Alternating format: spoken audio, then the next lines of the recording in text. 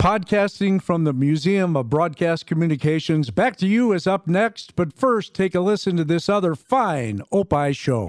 Podcasting from Chicago, an Opie production for the Radio Misfits Podcast Network.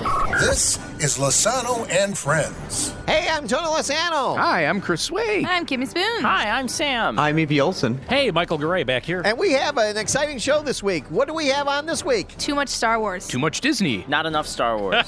Chris comes back from? Not here. Find out where. And gets pooped on. Sam goes to? Trainland. Tommy talks about? Pooping on Chris. That and more on the next Lozano and Friends. An Opie show only on the Radio Misfits Podcast Network, where Great Talk Radio isn't dead, it's just moved to a better place. I'm sick of Marvel. I'm sick of Star Wars. I'm sick of it. That's the whole promos. I'm done. I'm out of here. I can't talk about it anymore. RadioMisfits.com.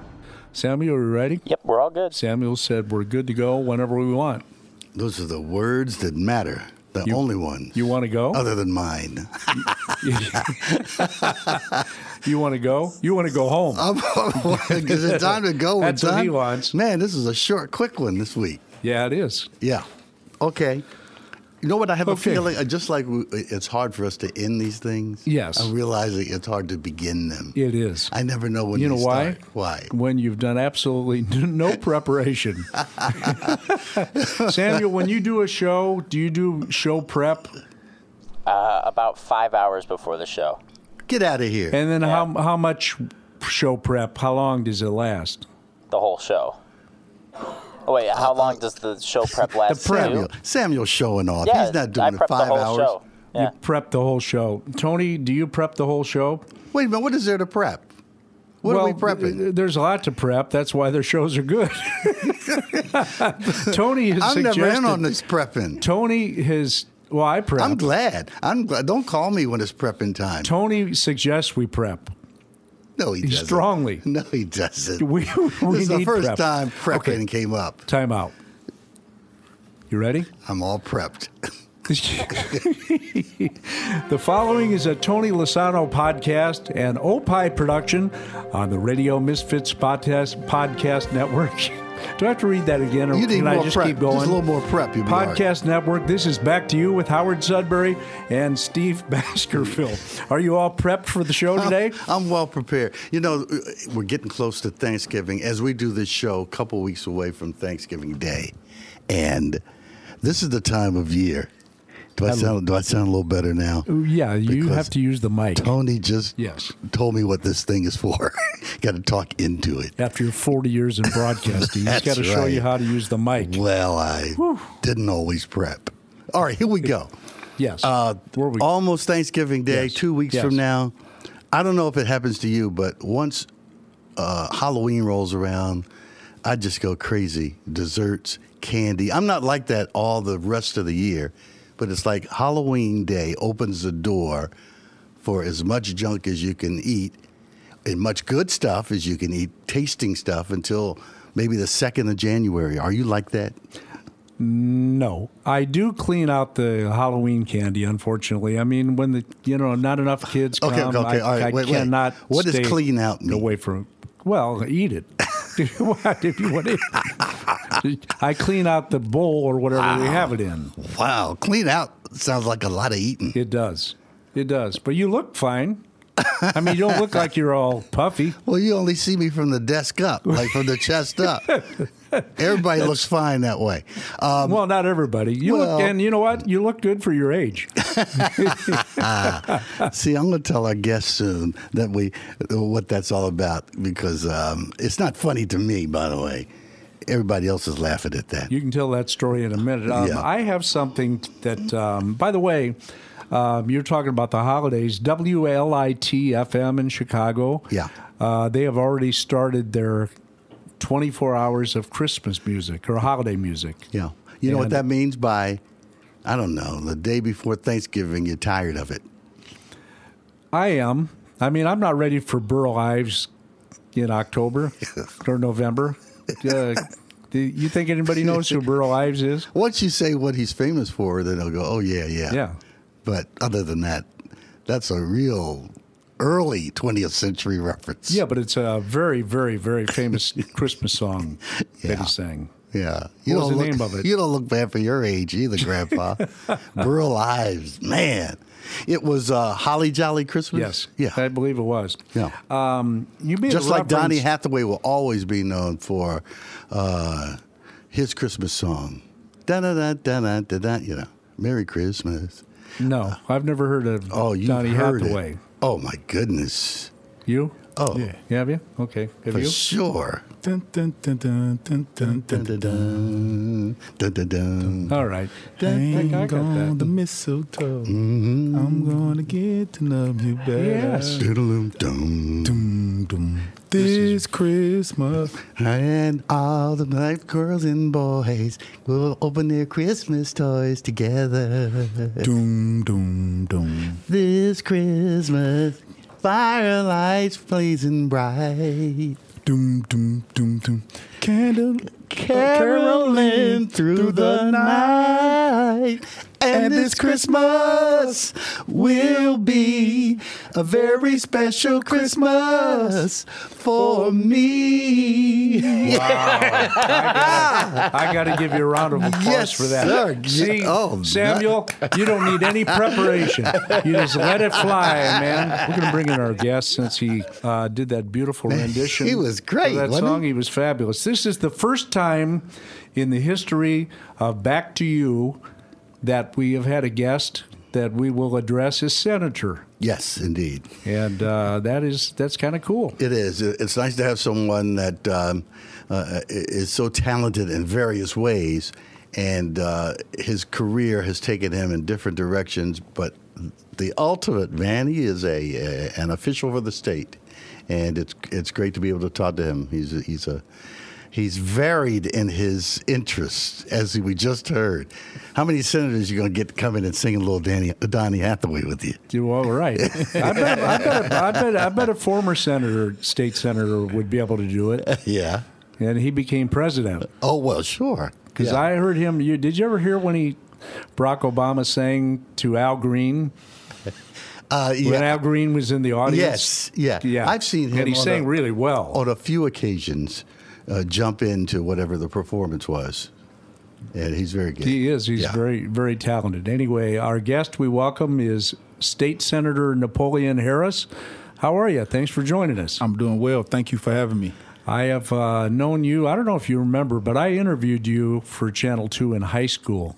And I believe you were a basketball and football player. Mm-hmm. And I don't know if I think you had a fantastic basketball team that year. Were you undefeated? Yeah, we were undefeated until the last game of the year. We lost in the state championship game. We were 31-0 and lost to Peoria Manual. Oh, boy. Peoria Manual had some They had a great phenomenal run. teams. They had a great run. They did. They actually won 4 straight state championships, and unfortunately, we were on the other end of those defeats. Yeah, were you? Undefeated. Uh-huh.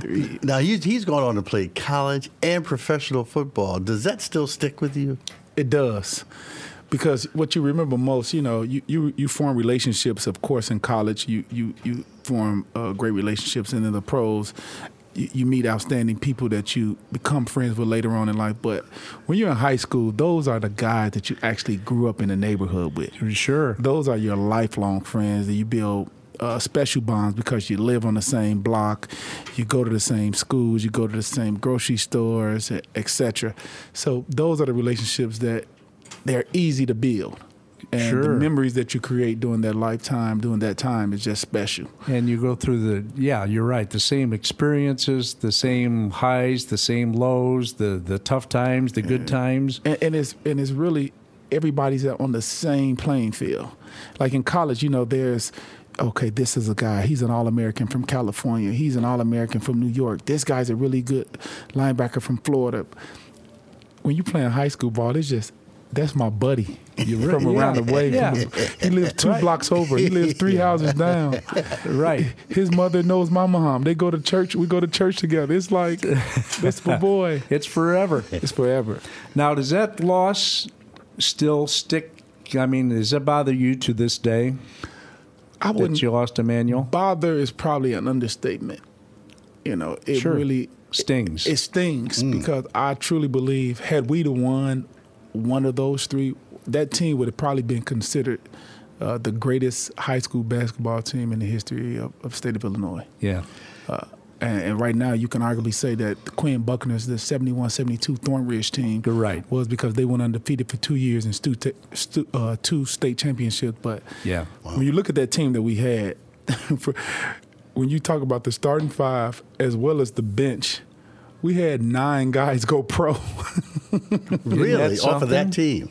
Unbelievable. Who was your coach? Coach Rocky Hill. Yeah, Coach Rocky Hill. That's and right. He's Yes. now back at Thornridge, his alma mater, as the head coach now. Oh, he is. Yeah, I talk to him all the time. Guy. What a great guy. What'd you learn from him about outside of basketball? Outside of basketball, things that you don't realize as a young man, as a young person, and you grow and you tend to value it, is the discipline. Coach Hill was a very disciplinary coach, and we hated it from a child's perspective because we were young guys. We were, and Coach Hill was very structured. You come to practice, it was his way, and this is the way we're going to do it. And it was not a hair out of line. It's like, it's got to be perfect. He was a perfectionist and a hard worker at that. And what he taught us was to work hard, to strive to be the best, and be disciplined in what you do. And those characteristics transcended not only just for basketball, but they transcended to the classroom and to later on in life and everything that each and every one of us as players were able to do. I think it definitely tremendously helped us out in all the different aspects of our lives. It sounds like you enjoy basketball so much, had such success. How'd you wind up spending most of your time playing football and playing it so well? That's actually a true story, that I love basketball more than I did football. Did you? And for me, it was just one of those things where I was just happened to be good in football.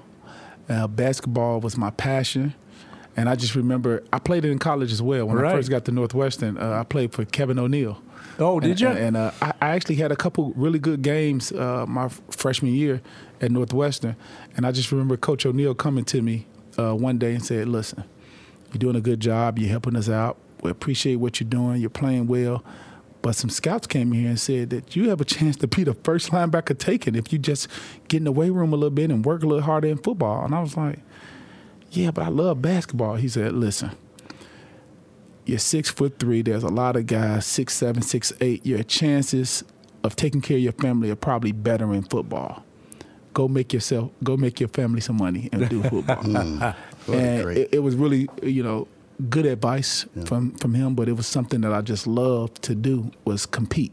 So it didn't make football any less of a sport. I just love to compete.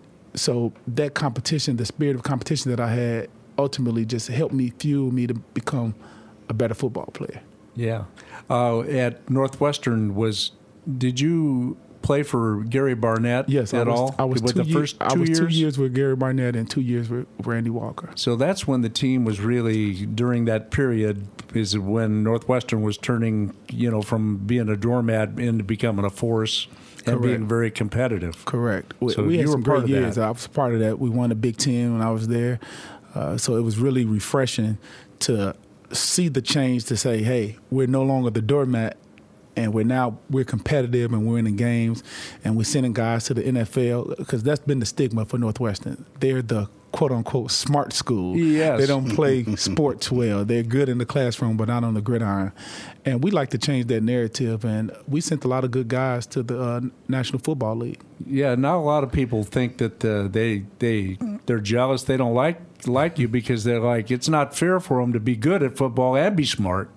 It's got to be tough, too, to face the challenges of a school like Northwestern, devote a lot of this time to football, and you're devoting time to studies, too, because that's a big part of what that school is all about. Well, yes and no. I say yes because anything that you decide to do that's worthwhile having is going to be challenging. There's going to be obstacles, and there's going to be a level of sacrifice that you have to do to do it. I say no because it's like any other school. People have this stigma, say, wow, Northwestern is. If I'd have went to Harvard, if I'd have went to Yale, if I'd have went to Stanford, Duke, Miami, or whatever school, I think the requirement to be successful or the requirement to be great will nevertheless be the same. I couldn't go out and party every single night if you want to achieve excellence. When you think about various athletes, and I've studied this because I've went through it myself. I was reading something where Kobe Bryant was talking about sacrifice. He'll get up at 5 a.m., go work out, go eat breakfast, shower, sleep for a couple hours, get back up, be back in the gym by 10, work out for 2 hours, take a lunch, go back at 3, go practice for 2 hours, go back rest, then come back from 6 to 8. Now, he's worked out 4 times when the average guy's probably in the bed, getting up, only doing it 1 time a day, only spending in 2 hours. He's put in so many hours that it's impossible for the next person to catch up. We go full circle, man. We're talking about prepping. Exactly. And that's the thing. And there's a saying: proper preparation prevents poor performance. And getting back directly to the point that you were making, Steve, was that in college I had to sacrifice a lot.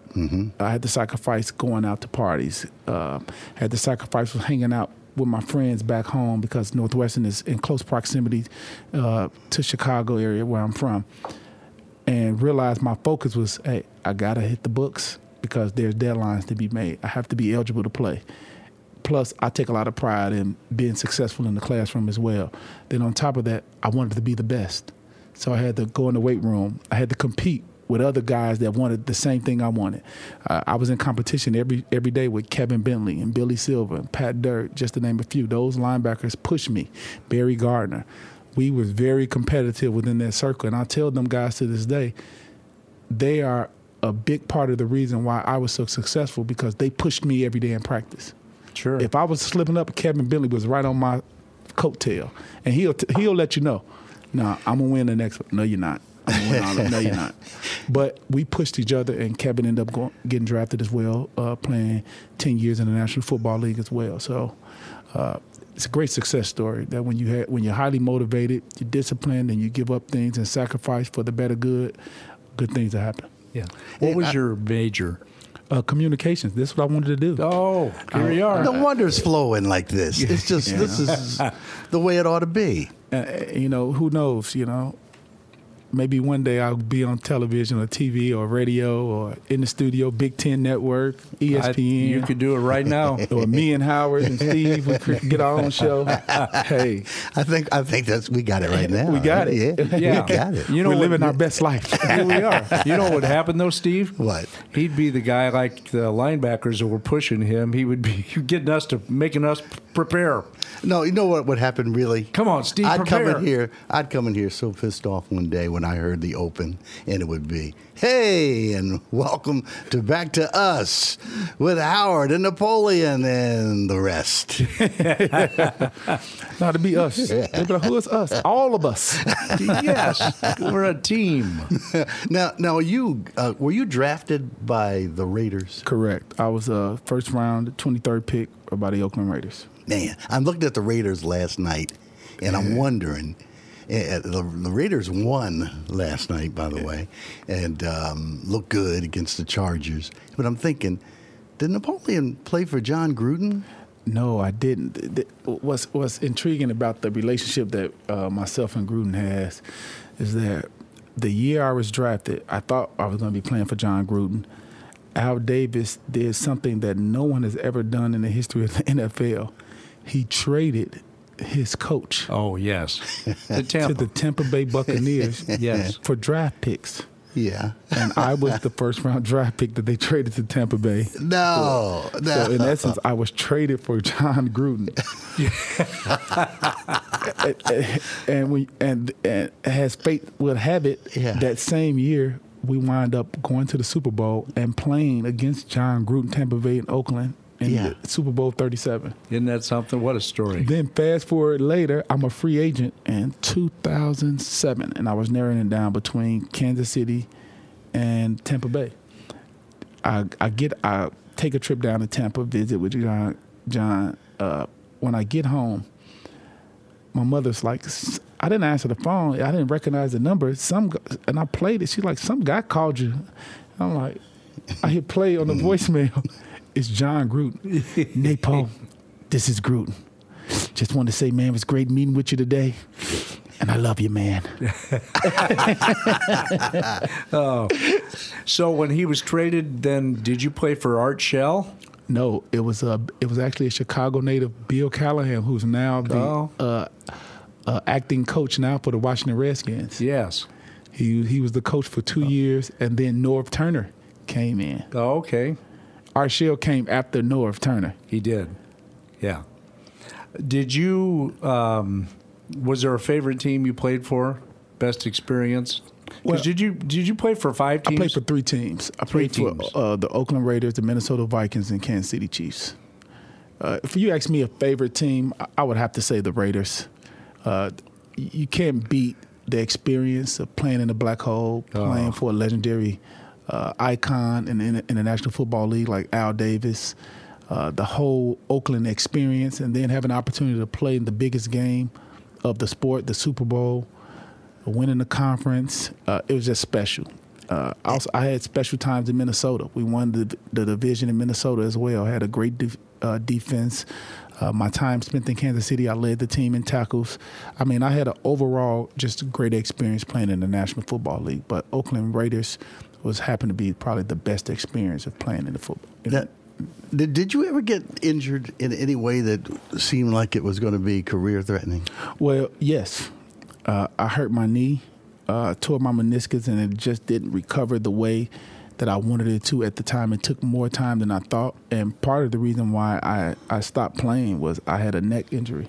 No. And that was probably the reason why I was not able to continue. I had an offer to play with the Pittsburgh Steelers as well as the Detroit Lions. But I was probably going to go to Pittsburgh because Mike Tomlin was there, who happened to be my defensive coordinator in Minnesota. Went there for the visit, had no idea that anything was wrong. They took a physical, did the MRI, and he came in the room and said, when are you going to tell me about your neck? I'm like, what are you talking about? And they showed me I had a C3 or C4 fusion with my neck. And I was like, well, it'll be okay. He's like, dude, you can't pass a physical. Then I ended up going out to a specialist out in Los Angeles, actually the same doctor that did Peyton Manning's neck surgery. And he gave me options. He said, hey, you can get surgery or over time it'll heal. He said, but I can't clear you because you can risk paralysis. And I said, hey, I played 7 years in the National Football League. It's been good for me. It gave me a great start to my life to provide for my family. It's not worth my health to getting out there trying to play again. So I decided not to play. Very smart. And there are a lot of guys that, would have had the surgery in a heartbeat and gone out there because they can't give it up. Man. Well, and there'll be a lot of guys who think, okay, what kind of future do I have? What am I going to do next? How am I going to be? How's this going to translate into something after football life? And I just don't know how you wind up becoming state senator. I know it wasn't a next day. No, it wasn't a next day decision. I've had, as I say, multiple lives within that. Right after football, I actually was running my restaurants. I own and operate pizza restaurants, Beggar's Pizza, and I was doing that. And at the time, Reverend James Meeks was the senator who preceded me. And there was talk that he was not going to run for re-election. And a group of clergy came into my restaurant and said, hey, we want you to run for Senate. I'm like, no way. I'm like, I'm retired. I'm running the restaurants. I'm doing good. I have a young child. I think at the time, little Napoleon was maybe 3 or 4, and that was my only child. I'm like, I'm just starting up, getting him going with baseball. I want to just do this for a minute. But you got what? But I bet you this might have been part of the conversation. But Napoleon, you got a good name, and people know you. Yes, that was definitely part of the conversation. They said, "Hey, you're from this area. Everybody knows you. You don't have any baggage.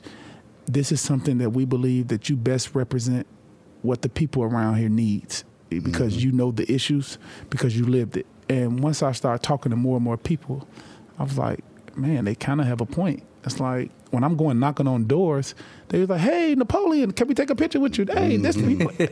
And then what made that the first time around so special for me is that when I'm knocking on doors, there's doors that I've knocked on before. It's my neighborhood. Sure. So when I'm knocking on doors and people coming to the doors, it's like, oh, hey, Jack. Hey, Marilyn, I went to school with you. We were in 8th grade together in Miss Graham class. Oh, we was at Thornton together. Oh, yeah, you were in English class with me. Or, hey, I know you. you're Brenda's son. I went to high school with your mom. So it was definitely a community feel, and probably one of the biggest emotionally charged things for me during my campaign was that the first signature that I went to get was my grandmother's. Oh, that's so going back. She was the beautiful. first person to sign my my petition paper, and I still have it at home. But then some of my former teachers, I'm going through the neighborhood there. We're so proud of you, and it's to see the joy on their face because they're telling other people's stories about, I remember when he was in 7th grade. I remember when he was a sophomore in high school. And one of my former teachers now is the mayor of Phoenix, one of the cities that I represent, Mayor Terry Wells. He was my social studies teacher. Really? And he talks about it all. So when I was running, he would bring me, hey, see, I am a good teacher. Look what this is my kid. So those are some of the feel-good stories the experiences that I had while on the campaign trail. Was definitely great. Well, knowing you, I think that all the people that signed those signatures had said sometime in their life, that young man is going to be something. Yeah. He's going to amount to something. And I'm sure, they're all proud of you. And we are. I mean, you've done it all. You played professional football. You got a degree at a great school. And now you're in Springfield trying to make a difference. Definitely. I mean, I think that's what, when you look at your life overall, when you reflect, you want to say, what difference did I make? How did I help other people realize their dreams? And that's something that I take a lot of pride in. I want to be a blessing and want to help in any way I possibly can. And that's why this job is so unique. But sure. It just doesn't happen out of the sky. There must have been some people in your life early that put that in your head that you could be whatever you wanted to be. Well, actually, it was my mother and my grandmother. I remember this vividly. Coming home from school, and my mom asked me, she said, who is the smartest person in your class? And, when you're young, you're pretty honest. You say, I was like, I think Tiffany and Tiana, 2 girls, they always get A's on their paper all the time. She said, that's great. Come here. I'm about to ride my bike around the block a couple months. She's like, no, you're not. You're about to bring the bike in. We're going to sit down at the table, and we're going to work on you becoming the smartest person in the class. So every time she asked me from then on out, who's the smart? I said, I am. And one of those things that when you say something, as they say, you speak it into existence. And for me, I had to live up to the expectation that I told my mother I'm the smartest, so I had to work hard. So now, High Honor Roll, they called it TNT. I'll never forget it. It was Tiffany, Napoleon, and Tiana.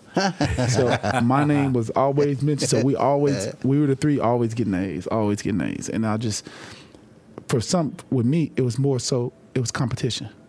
It was like, I told my mother I'm the best, so I have to prove to her that I'm the best because I don't want to let her down. Sure. And that one conversation carried me all the way to today. And I still operate in that same mode. If I don't know something, I'm going to try to learn as much as I can about it to educate myself on it. My mom and dad told me to go out and ride your bike and play basketball because you've got no shot of being the smartest person in your class. They knew it right away. And you lived up to that, didn't you? Yes. And here I am. But you proved them wrong. I really love the things you're saying. And there's some of the things that I worry about. It's funny, when you become a grandparent, you tend to worry even more about your grandkids because you were so busy working during your children's lives that you were just handling things, at home and everywhere else. But I have a 9-year-old grandson who's very athletic and he's showed promise in what he does. I don't want to lose him in school. I don't want him to know that, to not realize that it's just important to be, have your mind athletically working. How do you get to a kid to let them know, any kid, not just him? I'm just thinking about kids who think that they could make it in the NFL or be NBA players. That many people call, but few are chosen for that kind of work. Well, it's funny because I'm actually going through that now. I have an 11-year-old and a 8-year-old, and those two, they love sports, and they're pretty good for their age. I think, as I call it, they're on schedule. Yeah. You know, they're pretty good. Yeah. They're good in basketball. They're good in baseball. They're good in football.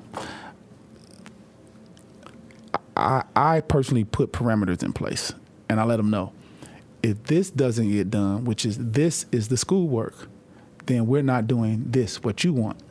So no books, no ball.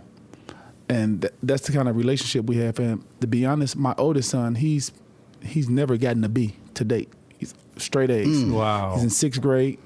First semester just ended. Fabulous. All A's again.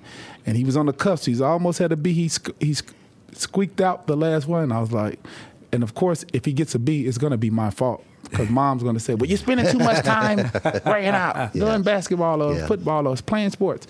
And, you know, I don't want pressure on him to say that you have to make all A's every single time. Right. But he's no different. He now sees that, because that's the structure that we set forth in the beginning, that's his norm. And I love it, because I don't have to get on him to do his homework. He comes right in. He's like, I already know. If I don't do my work, Dad's not taking me to the gym. Mm-hmm. So that's great. Those are the parameters that we set. And now it's good, because the little brother has a role model in Big Brother to say, hey, you see what Big Brother's doing? This is the path. He's leading you. And so we have a good working relationship where schoolwork comes before sports, because like I explained to him, life is this long. Sports is this long. However, if you're one of the fortunate and blessed to make it to the pro ranks, the money that you make here has to last here. Yeah. And then, to be honest, what I told my son was this. I said, if I can have it my way, I would not want you to play professional sports.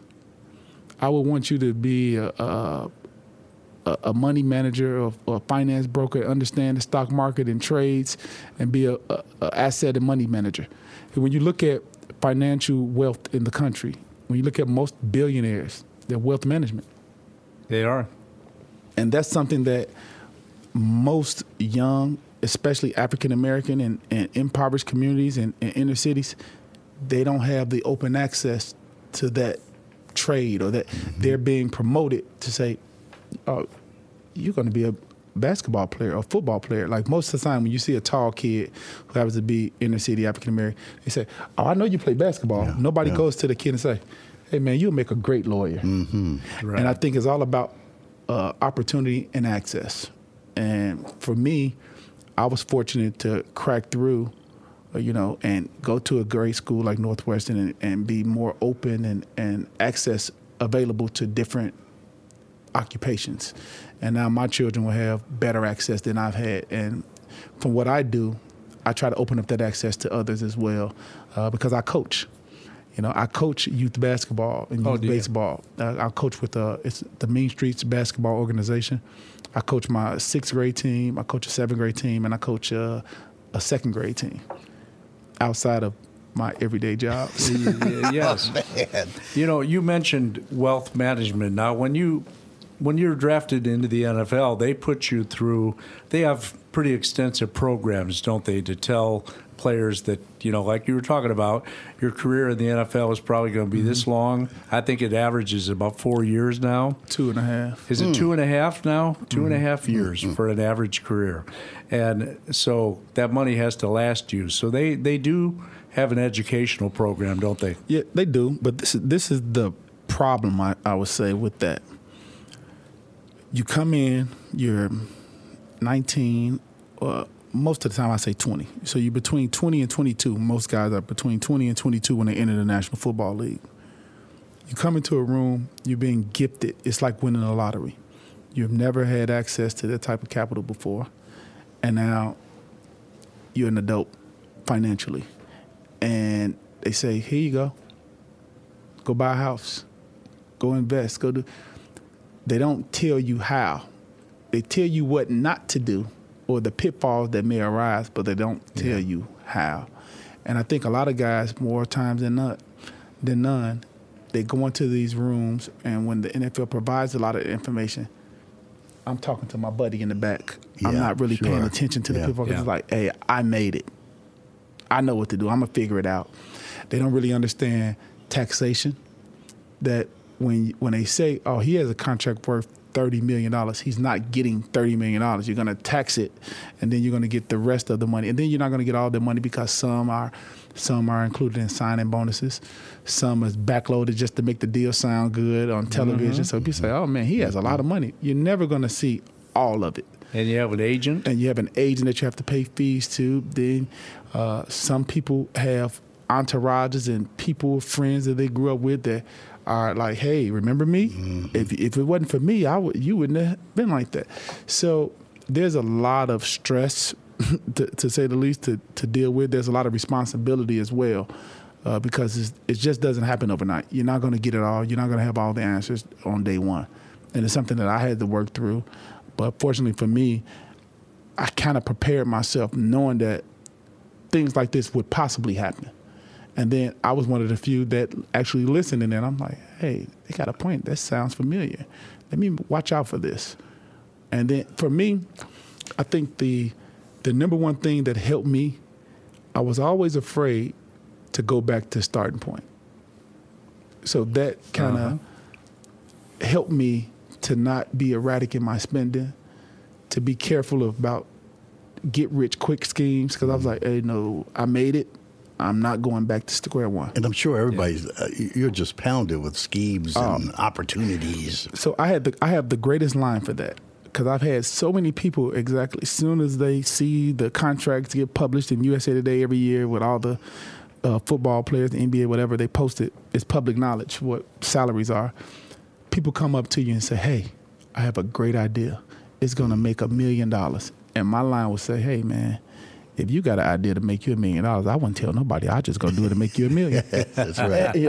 Sure. And so that'll like defer it off of me, and then they'll think about it and say, man, I think you should go to the bank, get you a loan and make you $1 million, man. I don't want to cut in on what you're gonna get. So now, do you have any acquaintances or friends or players who are still playing? Do you ever run into various players for whatever reason? Right now, the guys who I've come up with are all pretty much done. The only guys who I could say came in around the same time or maybe a year or two before are still playing our quarterbacks. Yeah. That'll be Tom Brady, Drew Brees, and Josh McCown. They were all playing when you were playing. They're all playing when I'm playing. Those are the only guys. Well, Tom Brady is about 67 And I would say, Adrian Peterson is still playing, but that's about it. All the other guys are done. Charles Woodson's done. Danian Thomas and Julius Peppers, David Carr, Ed Reed, who just went into the Hall of Fame. Yes. He was actually the pick after me. I was 23. He was 24. Really? So one of my draft mates in the Hall of Fame. Well, the two guys still playing, Tom Brady and Adrian Peterson, not bad. And not you're right. bad at all. Brady did just turn 67, and he hasn't changed a bit, has he? And I don't understand what's happening with Adrian Peterson, because as much as he has been active as a player, he doesn't show any signs of really breaking apart. He works extremely hard. Having him as a teammate in Minnesota a couple years, he works extremely hard, takes care of his body, and he's determined. You know, I believe he's already solidified himself as a future Hall of Famer. Yeah. I mean, right now he's probably playing because he feels like if he can squeeze out another 2 years, he's possibly has an opportunity to climb and try to catch Emmitt Smith on the all-time rushing list as number one. I think he has to rush for maybe 60 yards a game for the next 2 years. I think he'll be right there. So I think that's something that's definitely on his mind. Let me leave the game as the all-time leading rusher. Yeah, he's that kind of a player. We are visiting on Back to You with Illinois State Senator Napoleon Harris, former NFL player, former Northwestern Wildcat, and we are going to take a break, and we'll be right back. This is Minutia Men with Rick and Dave. On this week's Minutia Men with Rick and Dave. Jews kicked out of prison for arguing. My mother is not a stripper. Fried chicken that tastes like women's feet. My brush with Lorne Green. And our interview with Robert Loerzel, Chicagoan and Chicago Minutia guy. All that and unlimited tangents on this week's Minutia Men. Tony Lasano Podcast, an Opie production on the Radio Misfits Podcast Network. RadioMisfits.com. Hey, Howard, did you know that an event called State tuned Rock on TV. It's here at the Museum of Broadcast Communications. I do now after you told me about it, but for more details, visit museum.tv. If you're a fan of the English Premier League, you'll want to check out Free Kicks with Adam and Rick. As you can hear by his accent, Adam is from England originally. Chelsea fan, if you must know. And he's also an expert in soccer tactics and methods. He's the director of coaching for the Illinois Youth Soccer Association. So obviously, he has some incredible insights into the game. Tune in every week. We're on the Radio Misfits Podcast Network. A Tony Lasano podcast, an Opie show, and because it's soccer, we never use our hands. RadioMisfits.com. And we are back. This is Back to You with Howard Sudbury and the rest. Oh, my. You see how we roll, Napoleon? Wow. I thought it was us. Right, exactly. What happened We to us? just talked about this. Yes. It was pre-recorded. Oh, was it really? It was pre-recorded. And he read it just exactly as I instructed him. That is pretty funny. I didn't know that existed. I mean, each week we've had some twists with like who gets introduced and how we get introduced, and it's usually me with the short stick because I'm the complainer about it. So that's pretty funny. Yeah. That's very good. I'm sure you didn't prepare that. See, he does complain about it all the time, Napoleon, because I sit over here. Well, I don't know what's so magic about sitting there. There's buttons in front of me. He likes to have I this don't big press facilitator. I don't press seat. them. It's if, you know what, part of the problem is, Napoleon, I have I worked for a long time at CBS. And for CBS, we both did, and over 30 years. And when I broke away from doing the nightly newscasts, I got real good at not wanting to do much. You know what I mean? So I will gladly see him in that facilitator's chair. It's great. You know, the way we're talking to each other, and you included, because you have become part of this ensemble today, this is the way Howard and I usually talk on the phone, on the telephone, because we talk a lot about all sorts of things. And we get in here and we try to do these shows, and we think it's going to be one topic. And then we had no idea we'd be singing Christmas songs today. But you roll in, we have a conversation. It comes out of really, I don't know where, but that's what makes it fun for us. And so I think that's the reason why it is energizing when we get here. That's the reason why we don't prepare. I think so. It's like a little bit of a tightrope walk. Let it flow naturally. Yes, exactly. We got to ad lib. Senator, what do most people that know you well call you? Napo. Do they? Okay. See, I'm not really hung up on titles. I get it that, of course, if you're the president, you're not going to call the president by his first name. You're going to say president. Mm-hmm. Last name, you know. But, yeah. And most people, you know, depending on what setting are you in, will say, hey, Senator or Senator Harris or whatever. I'm still Napo. I mean, at the end of the day, hey, I was a professional football player.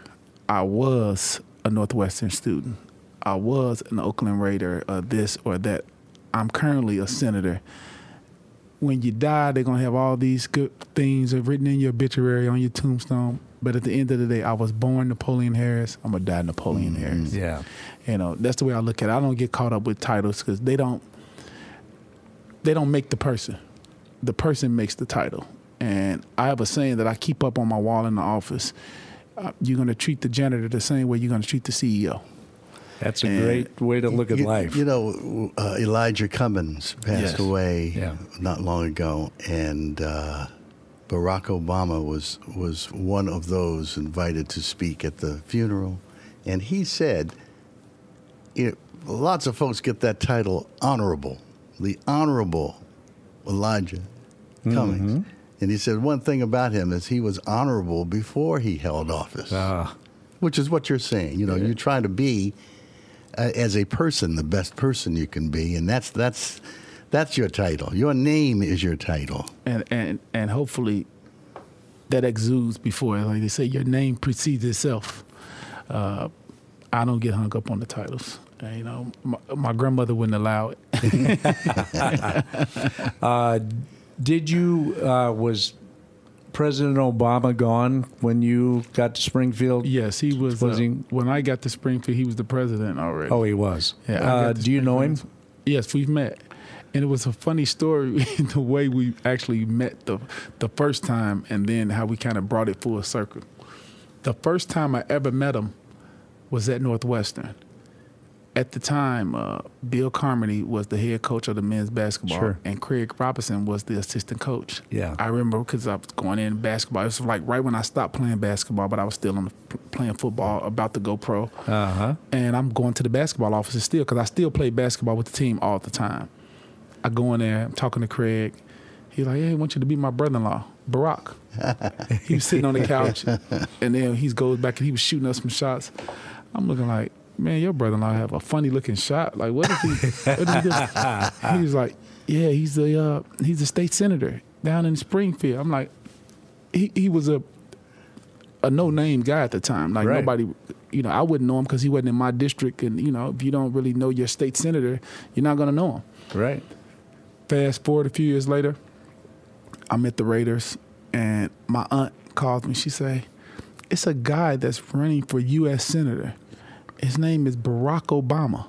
And at the time, it didn't register. I'm like, Barack Obama? I'm like, she's like, I want you to come out when you come home. I want you to come out to an event he's having to hear him speak. He speaks so well. And I'm like, most people look at the ballots and they looking at names. They're like Barack Obama, and it was kind of like after the 9/11 situation. I'm like, I don't know. This just on name recognition, it may not work.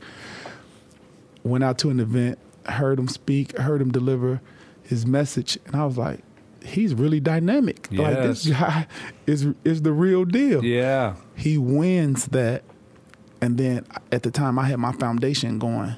When we were giving out scholarships to college and everything, when I was still playing the NFL, and we invited him to come speak.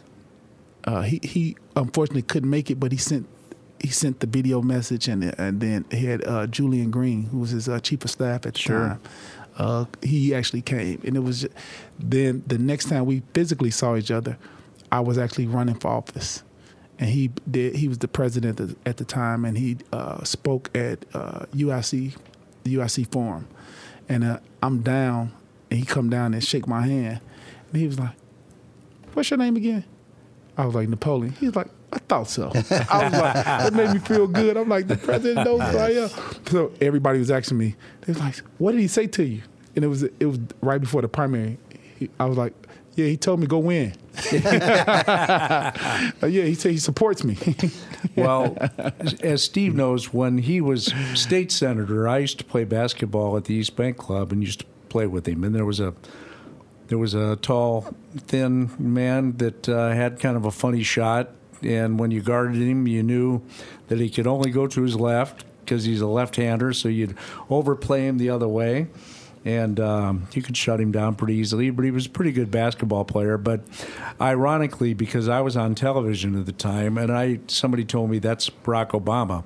He's a state senator, and I didn't know him. And he came over and introduced himself to me because he watched television in Chicago, so he knew who I was. And then the next thing I know, he's state senator, and the next thing I know, he's president of the United States. No. And I'd be around at the East Bank just hanging out, and I would see them sometimes after the game, including Barack Obama at the time. And they were just guys talking about what they should have won, or I wish that shot had come in. Why didn't you pass more? I mean, but it was just a regular person. It was just a pickup basketball game. That's he loved, like me, and I played for a long time. He just loved to play pickup basketball. He was good. He was competitive. You know how it goes when you're at the court there. You have to win to keep the court, or you have to sit down, and then there's 3 more groups of guys that come in. You have to wait 20 minutes. So you fight, man, and you play, and that's the way he was. But he knew my name then. Yeah. And I'm sure he doesn't know it now. No, but what that says, and what it reinforces is that he was a real person. He wasn't campaigning for anything. He seemed decent. And you say more about yourself sometimes when you're not talking. Right. How you listen and react to people. And it goes a long way. I mean, you don't forget your first encounter with him, or listening to him speak. And he moved you as a senator, and you're a student or a young professional as an NFL player, and you sort of passed that same thing forward. It was inspiring, to say the least. You see a pretty young guy talking about a new state of Illinois, a new America. And when you combine all those things, he's talking about a melting pot and how times have changed and different millennial things. And it was inspiring. It's like, wow, if everybody can think like that and love everybody and peace be for everybody and everybody have opportunity and access, that'd be great. And so when you, I think his message was the right message at the time, and it still is the right message today, that if we all can love, be in a place of a good space with each other, that we can all get along. Yeah, I don't want to get too political, right. but here's the thing I'm changed. I'm hoping that one day we'll have the former President Obama on this program, if he doesn't recall Howard all up in his face, fouling him, grabbing him, I didn't have to foul him. Oh, my goodness. I just overplayed him the other way. Make him go right. Make him go right. He got no chance. But I scored on him, and he knows it. I don't want to put you on the spot. Do you have his number? No. Okay. Our goal, Tony's laughing here, our goal is to get him on this podcast.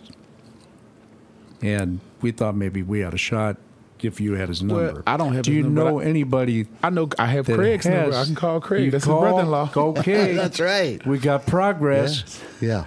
Well, now, the next thing is you might have Craig's number. Would you call Craig's number on behalf of us? Yes. Wow. Not that we're pressuring you in any way. You don't want to put me on the spot. You don't said it over the radio. Yeah, exactly. Yeah. Not a problem. No. What do you expect me to do right now? Hey, could you imagine the call with Craig? And I'm sure, he's his brother-in-law, so he calls him Brock. Brock, hey, what's up, Craig? I got a couple guys that want to have you on their podcast. And then how do you think that would go from there, Steve? It would be fine until he said who. It would all go downhill from there.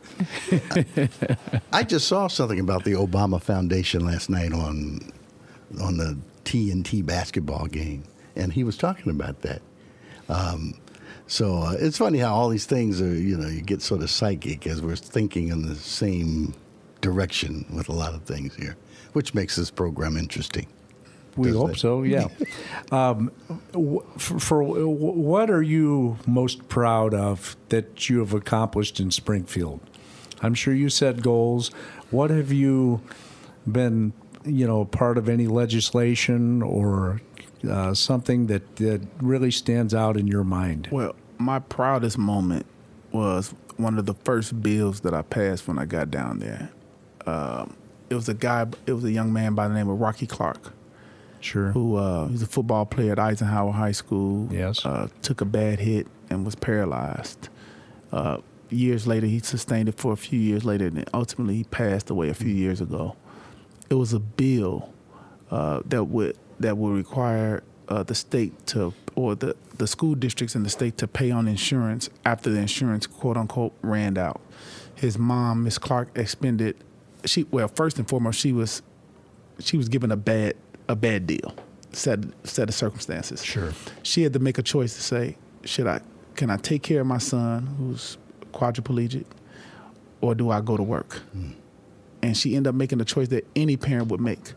She's going to use up every resource she possibly had to make sure that she can have the best living conditions, the best quality of life for her son. Unfortunately, it costs money. And she was in a financial crisis where she was in the process of losing her home because the insurance wouldn't cover after a certain amount. It was like either because the life expectancy, they expected him to live this long, but he outlived that policy.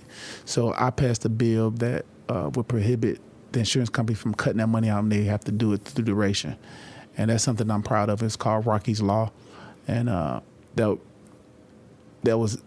that hit me because I knew Rocky, had an opportunity to meet the young man. We didn't grow up too far from each other. You know, I was in Dixmoor, he was in Robbins. Eisenhower Thorne was rivals in high school sports. And so for me to be able to do that, so another family wouldn't have to endure what Miss Clark endured with Rocky, was special. So just think about Rocky's Law. And like you just said, how many other people that you are helping because of what you did and what you accomplished in Springfield. Yeah, so that's special to me. And then there's a number of other things I've done that help local municipalities in the district that I represent. But that one there it was like my first shot at the apple. And in my opinion, I nailed it.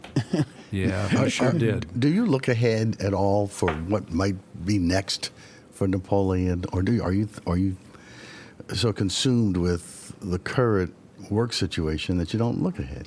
You always have to look ahead. It's like driving. If you don't look ahead, you're going to crash. Mm-hmm. So as it relates to politics, you look at the landscape and you see what potentially can become available or what are your goals and aspirations. It's like driving. It's like you don't just get into the car and say, I'm going to start it up, I'm going to put it in drive, and wherever I lead, I go. That's Howard does. You have a plan. You either say, hey, I'm going to the grocery store now, or I'm going to work, or I'm going to visit a friend, I'm going out to dinner. You have a plan. Unfortunately, politics is similar to that, but it's yet different because you just can't make your own plans all the time because as most people know this by now, politics is not always about who can do the job the best at that time. It's actually a popularity contest. Sure. And name recognition is a big part of that, as well as timing. It's like you wouldn't think President Obama wouldn't be president if the timing of things didn't line up the way they actually did. Because if you recall, his first race he ran against Bobby Rush and some others, and it just timing wasn't right. The number of people in the race kind of split up votes, and he didn't win. He learned from those mistakes and capitalized in a different manner and was able to become the president of the United States. But to your point, when you're talking about what's next, I don't see myself being a state senator forever. But if there's opportunity to maybe, I can see Secretary Harris, Jesse White's saying that he may or may not run again. We'll see about that. It could be U.S. Senate, it could be an opportunity, or U.S. House of Representatives, or Governor Harris. Who knows? I mean, I'm not going to set a limitation on what the possibilities are. We'll just assess them as they come.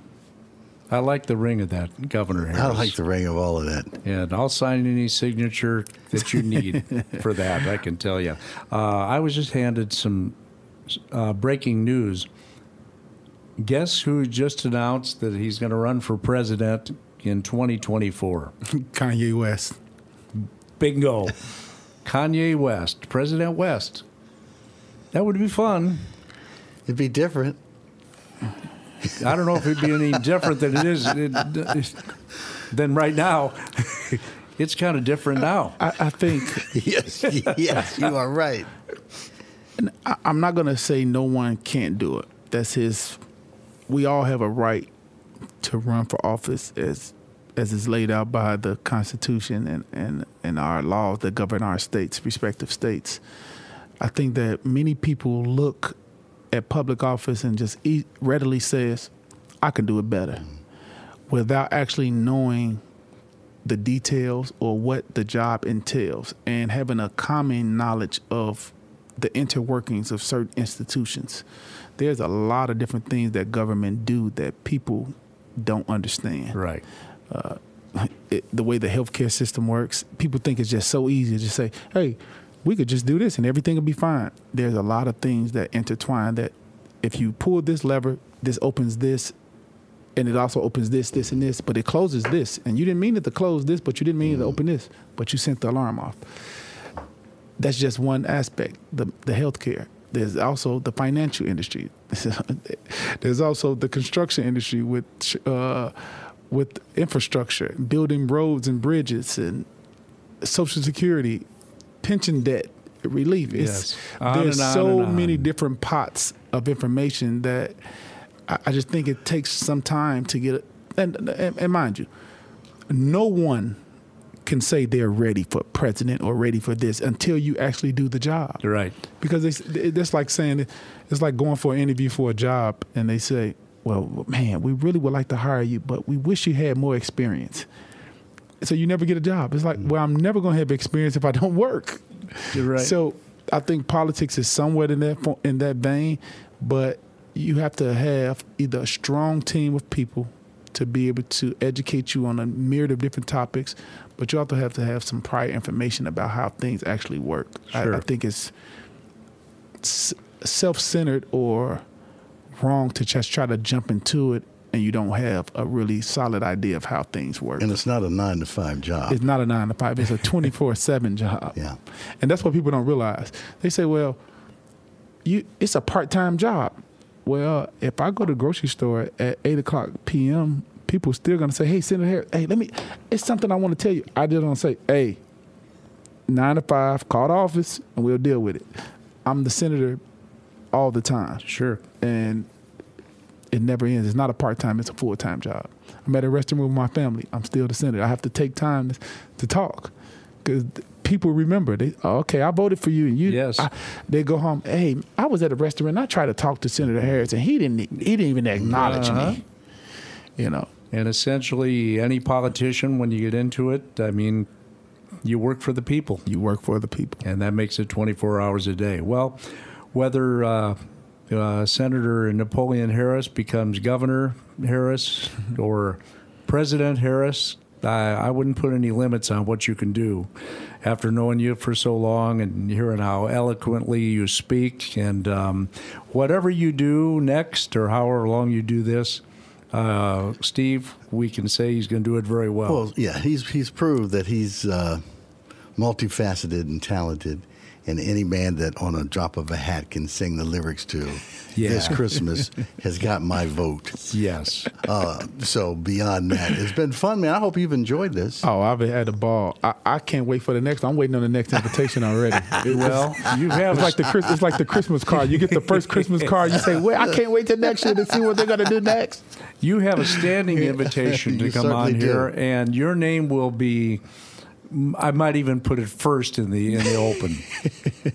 All right, I think you need to relax. Now you need to relax. And then Steve. Calm down now. Calm down? Yeah. Okay. It could just be us. There you go. Yeah, he's a teamwork makes team the dream work. Yeah, you're exactly You know right. that I used to say, there's no I in team, but there's an M and an E.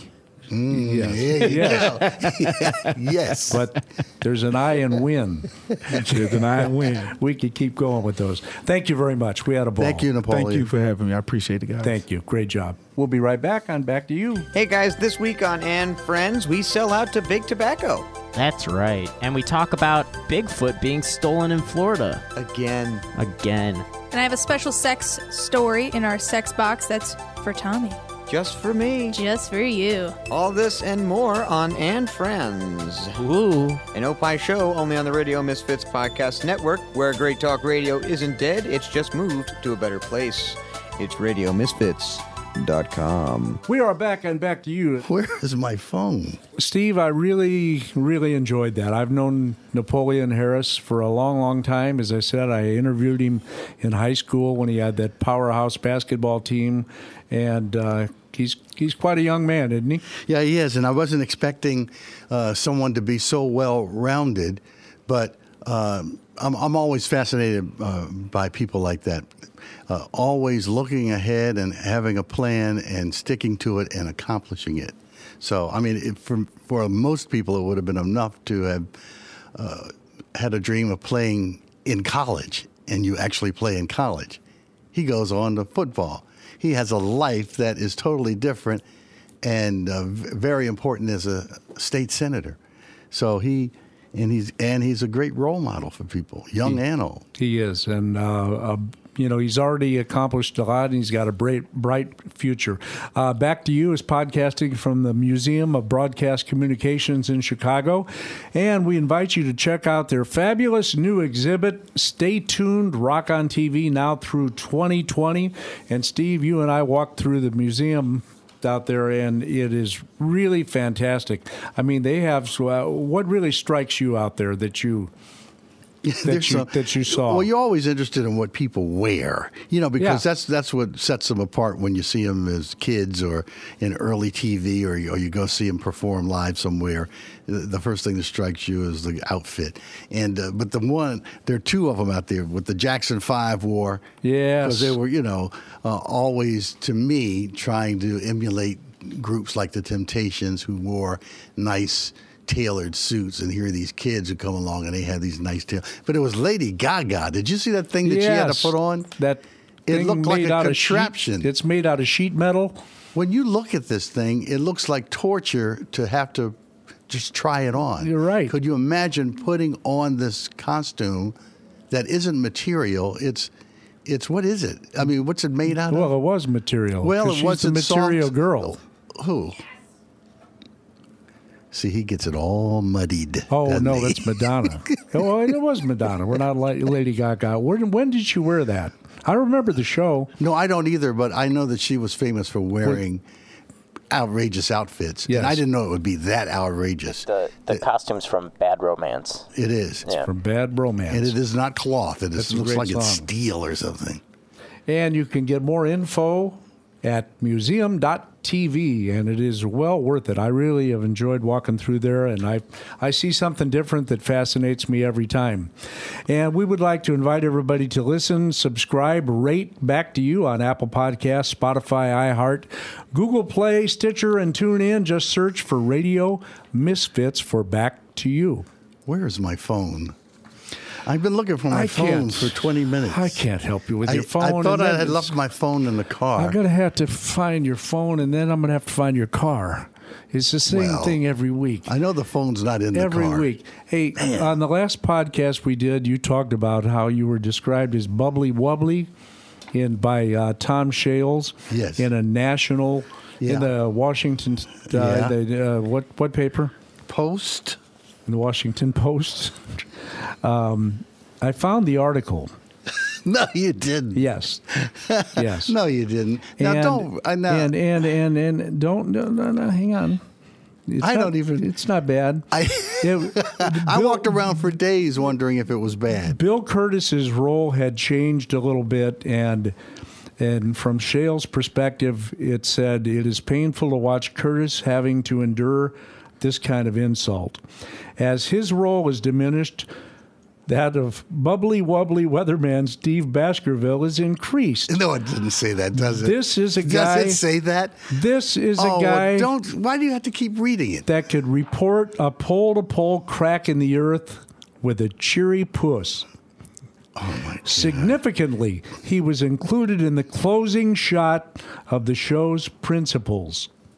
Oh, So I would say, let me see that again. All your bubbly, wobbly worry over the years, was it good? Was it bad? Oh, that was terrible. I think it was good. That was terrible. His role was increasing. What are you talking about? Puss. You couldn't even call it a face. That's awful. He's a writer. Let me see that again. Okay, as his role is diminished, that of bubbly wobbly weatherman Steve Baskerville is increased. This guy could report a pole-to-pole crack in the earth with a cheery puss. Now, that sounds good to you. Yes. It means that you could report it. You could report it very well, but you have a smile on your face, and you're very engaging. I knew that this... Isn't that funny that this was stick with me? This was January 15th, 1985. Well, now you've got 2 copies. Here, take that one home to your wife. Isn't that unbelievable? Yes. That it would stick in my gut. Oh, bubbly wobbly. No, it's not. As you hear Samuel howling with laughter in the background back there. Yes. Well, how many of us have ever been called bubbly wobbly? Hey, can Samuel, you heard this. Yeah. Does that sound like a compliment? I think so. He's not sure either. Do you understand that from that morning for about at least a month, I walked around every day asking people, do you think that was good? Or do you think that was bad? And it would almost be like 50-50.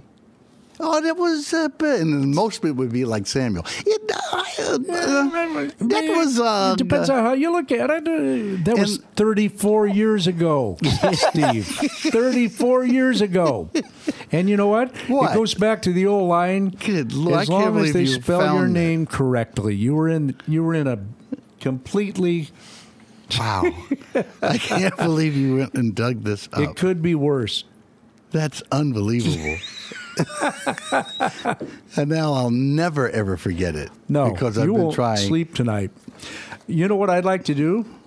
Give a special thanks to Sam, who was just on, Sam Greenberg. Our executive producer is Tony Lasano with opishows.com. opishows.com. I said it twice, so Tony would be really happy. It is distributed by Ed Silha of Radio Misfits. Great Talk Radio isn't dead. It just moved to a better place, radiomisfits.com. And now we come to that interesting and kind of uncomfortable part of the program where I don't know how to close it. Well, we don't know how to say goodbye. Well, I have an alert that I have to read. Okay. And I should have gotten it out earlier. Okay. And I didn't mean to hold on to it this long. But I wish you hadn't either. It was just reported that there's a pole-to-pole crack in the earth. It was amazing, but too. Don't worry. You know what? What? You did that with a cheery puss.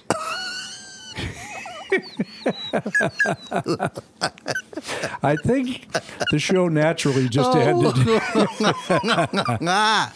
Oh, where's my phone? Good luck finding your phone and sleeping tonight. That's it. We thank everybody for listening. We thank Senator Napoleon Harris. Fantastic. He was wonderful. Thanks to you, Steve. And give me a call tonight, and I might answer. I don't have a phone. I got to find it. That's true. Yeah. Borrow your wife's. Yeah. All right. That's it. Thank you. Bye. The proceeding was a presentation of Opie Productions. Find our other great shows wherever you find podcasts, including opishows.com. Thank you. This has been a presentation of Opie Productions. Tony, can you shut up? A new exhibit from the Rock and Roll Hall of Fame. Stay tuned. Rock on TV. Artifacts from the Jackson 5, Sonny and Cher, Elvis, Cyndi Lauper, ZZ Top, Eric Clapton, and more. Now at the Museum of Broadcast Communications, 360 North State Street, Chicago. From Bandstand to Gaga, let's rock on TV. For info and tickets, visit museum.tv. Hey, this is Tony Lasano, and if you like podcasts, well, I'm the guy that you want to meet. Well, maybe, but I have my own called Nude Hippo, the podcast, and I do it with many members of And Friends, including Kimmy. Hello. We feature some of the coolest guests like Ryan Cheverini, Ginger Z, Mr. Skin, Tom Dreesen, and so many more. These are like milestone interviews. They're timeless, so this way you could pick it up at any point. I suggest you start from the beginning. Nude Hippo, the podcast, and Opie Show. Great Talk Radio isn't dead. It just moved to a better place. RadioMisfits.com. Is this over? Yes.